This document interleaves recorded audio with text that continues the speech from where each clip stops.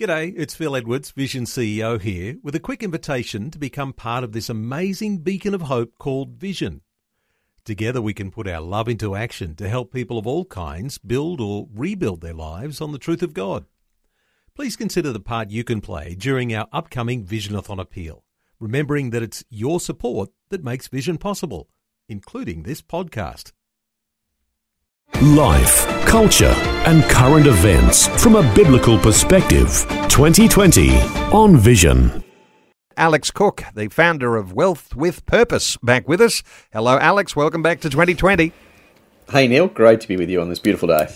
No doubt there'll be some questions come through from listeners, Alex, but what if we start off talking through some issues around marriage and money?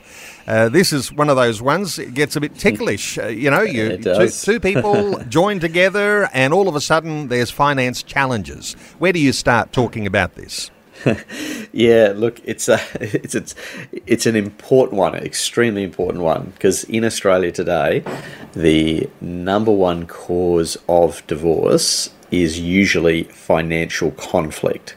So, the biblical model is two become one. And then all of a sudden, we're assuming that that's going to go smoothly. But money, of course, can be a source of, huge tension. And I think part of it's because, we come into marriage with different expectations, different upbringings.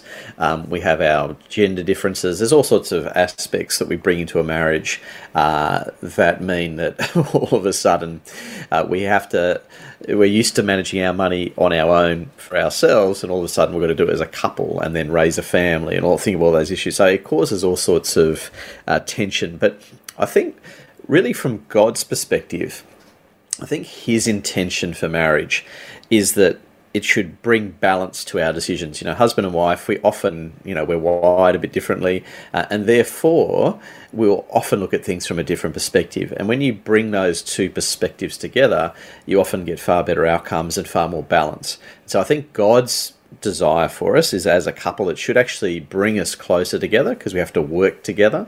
It should bring unity. Clearly, in many cases, it tears people apart because of our human sinful nature and unwillingness to listen to the other side and all those kind of things. But reality is, I think God's intention is that it should be an opportunity for us to love and serve one another, and as I say, bring balance to our decisions. And it's a challenge in our culture because our culture says we're all to be very independent. And so we have this culture almost like when you get married, you've still got his and hers, as opposed to the biblical model, which is neither his or hers. It's not even ours. It's actually God's. So as a couple, you should come together and say, well, how are we going to handle God's money, not his money or her money or even our money, but how are we going to handle God's money? Okay, so without turning this into like a business conversation so far as marriage goes, you've got these two different people coming from different upbringings. We talk about the two becoming one flesh.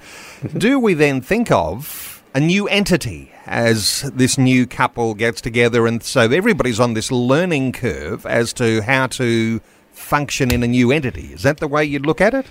Yeah, I think it's probably a useful way to think about it, because we've got to throw off our old ways and say, okay, well, now I've got to work together with someone. And I think really the idea here is that we become interdependent on each other. And when I say interdependent, I also include God, in the sense that we should always be dependent on God for our provision. So that's something that we do together as a couple, in relationship to God. We should also look at our resources and say, well, actually, now our resources should be shared. They're not either his or hers. They're to be shared amongst amongst each other. And also, as a new entity, we come together and we work towards, shared goals and shared vision. Now, some of those are just normal day-to-day practical things like, saving for the future, for retirement and buying a house, all that kind of stuff. But also spiritual goals, and how are we going to use the money that God puts in our hands to create a plan for our giving, like who are we going to give to, how much are we going to give to our local church. All those sort of things need to be worked through as a couple. And then when you get into other areas which I guess are more challenging ones, what kind of schools are we going to send our kids to? All those kind of things. And they all have financial impact. The other issue is around responsibility and who's going to do what. So to me, the model is that you should have a shared responsibility. We're both responsible, even though we may have different roles. So, having given financial advice for 20 years, one person is usually the household administrator. They're the ones that either enjoy it, they want to pay all the bills, they like all that kind of, handling the book, so to speak. And then the other one's just a little less interested, or, it's just a role that they fall into. So that sort of shared responsibility, though, is important, because I don't think it's sensible just to delegate all the responsibility to one partner. You both need to be in agreement as to how things are going to be done, what our common goals are, who we're going to give to. All those things need to be discussed together and agreed upon as a couple, rather than being done by the one person. So, yeah, it's a challenge, but very, very important. Alex, you can identify some of the common areas of difference in couples, and you can identify some of those problems.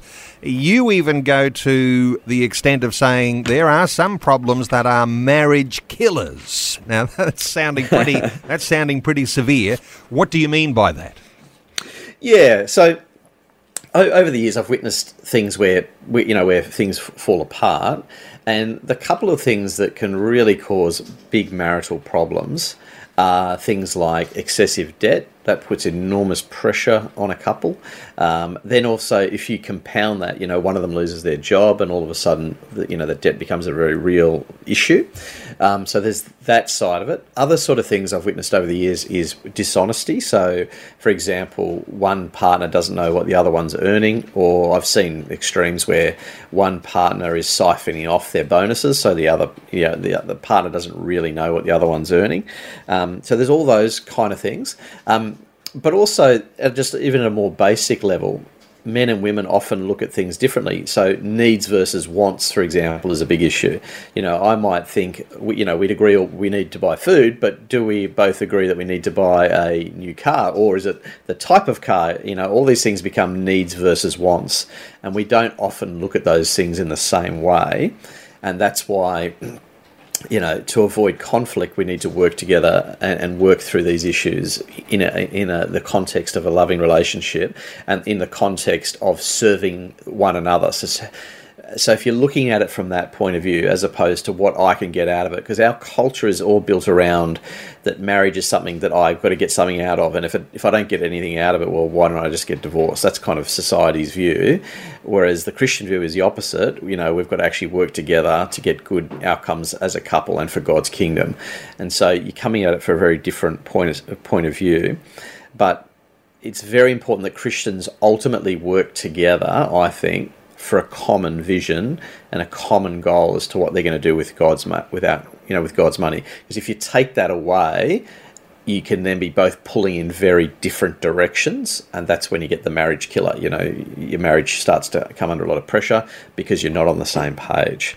So there's some of the things that people need to kind of grapple with.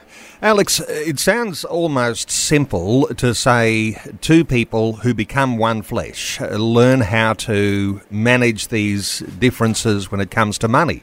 Introduce into there children. All of a sudden you've got a family. Things start to get even more complicated then.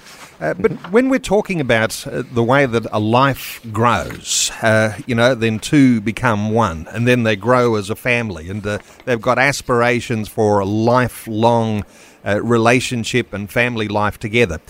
When we talk about a biblical foundation, what Christians think about that, sometimes people think, it's just one opinion versus another, but here we have some wisdom from God.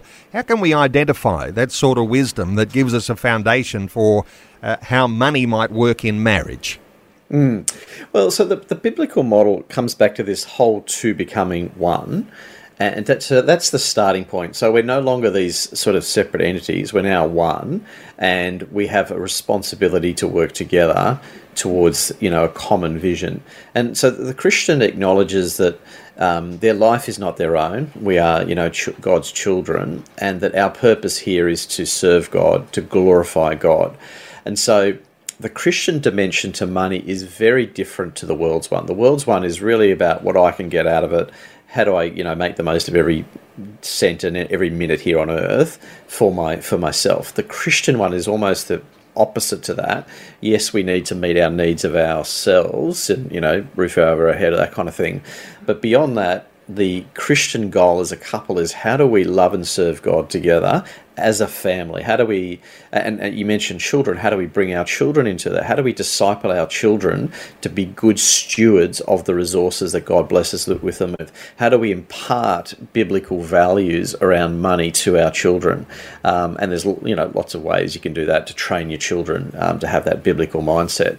But really, it starts with the couple acknowledging that actually we are here for God and for God's purposes, and we're going to use that money and we're going to steward it for His kingdom and for His glory.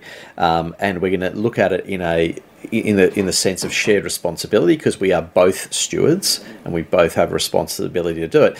Even if we both earn different amounts of money, we have different, one doesn't work, one does in some cases. So all those sort of things are not necessarily relevant. It's that we are coming together with that shared vision about our purpose as Christians and what we're going to do with the resources that God has blessed us with as a couple. And of course, how do we then impart that to our children as well? So that to me is the biblical model.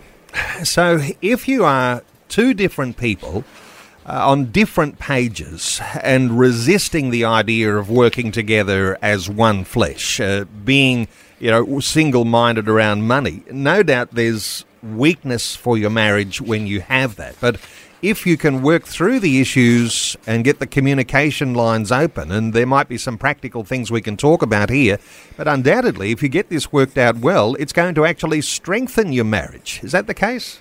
Oh, absolutely. And so I think the starting point for this, because as you rightly say, often we're not on the same page, and that comes from all sorts of really innocent reasons. We've had different upbringings, we've had different expectations about life and what it would look like for us.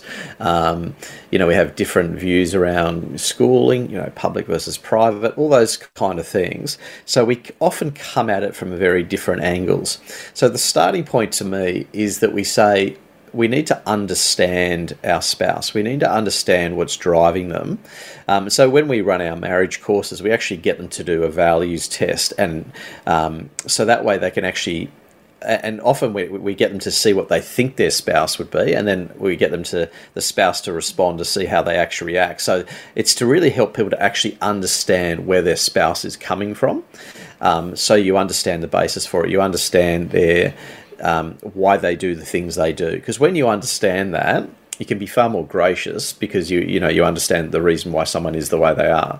But then you can then go on the journey together of reshaping the future by both agreeing to go down a biblical path rather than the path of our upbringing. Because the path of our upbringing may or may not have been good. And for most of us, it's a mix. You pick up good things and bad things along the way. But we start together with the view that we are going to love and serve our spouse. We're going to understand where they come from. We're going to suspend judgment about them. We need to work with the fact that we all come to a marriage often with our own personal insecurities that we need to work through. And that takes time. It's not an instant thing. And the biblical concept of grace is especially important in marriage. Marriage is it's kind of like shining a light on yourself. You kind of work out what you like the longer you've been married. And so that kind of the way we start building our communication should come from the point of view of we want to be loving to our spouse, understand where they're coming from, and then going on a journey with them so that we together align our finances with God's word together. Alex, let's talk churches for a few moments, because you do a lot of work with pastors, church leaders, and churches themselves can become a source of real solid foundation for any couple who are battling over marriage and finance issues here. What about churches? How do you see churches? Is that like a bit of a sanctuary for getting a foundation for your marriage on finances based on a biblical foundation? And what are your thoughts here for how churches can help their members? Oh, look, it's a massive opportunity. And look, I mean, if you think about one of the roles of churches is to make disciples, and the disciple-making process is clearly going to stumble along the fact that, most of our congregations are married or get married or go through even troubled times. And so we need to help people repair and grow and improve their marriages in that church context. And so what I encourage pastors is to facilitate, training around this area. Now, often many churches across the nation are running marriage courses and so forth, and they're fantastic. Some of them often lack the money area, but to me, this is a very important area that should be overlooked, because the thing about money is if you can get people right with their money, you can often get them right with other parts of their life, because money is often a massive barrier to people's relationship with God alone, because people idolize money, they've fallen in love with it, they worship it, they serve it, and therefore that has a massive flow-on effect to other areas of their life in terms of the way they behave and so forth.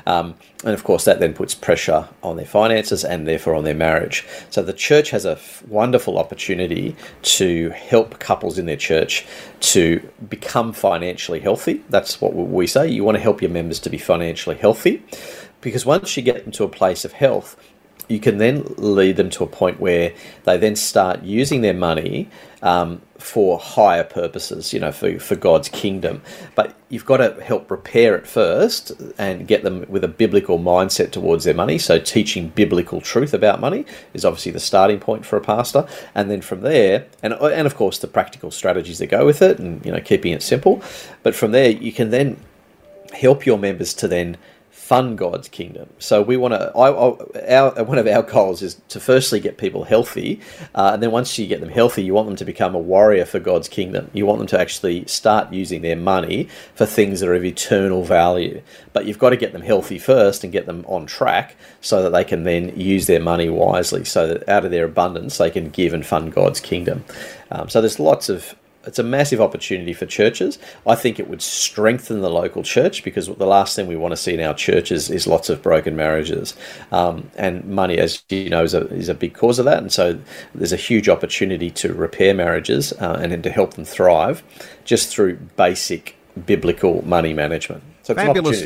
Good stuff there, Alex Cook. And I'll often say for listeners, you can get free ebooks, the My Toolkit, free videos and podcast content when people go to your website at wealthwithpurpose.com.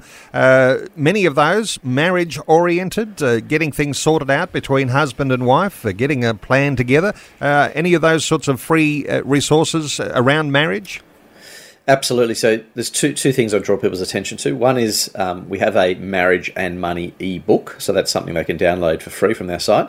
But what I would encourage listeners to do is to go to our website and sign up to our e-newsletter, which is free.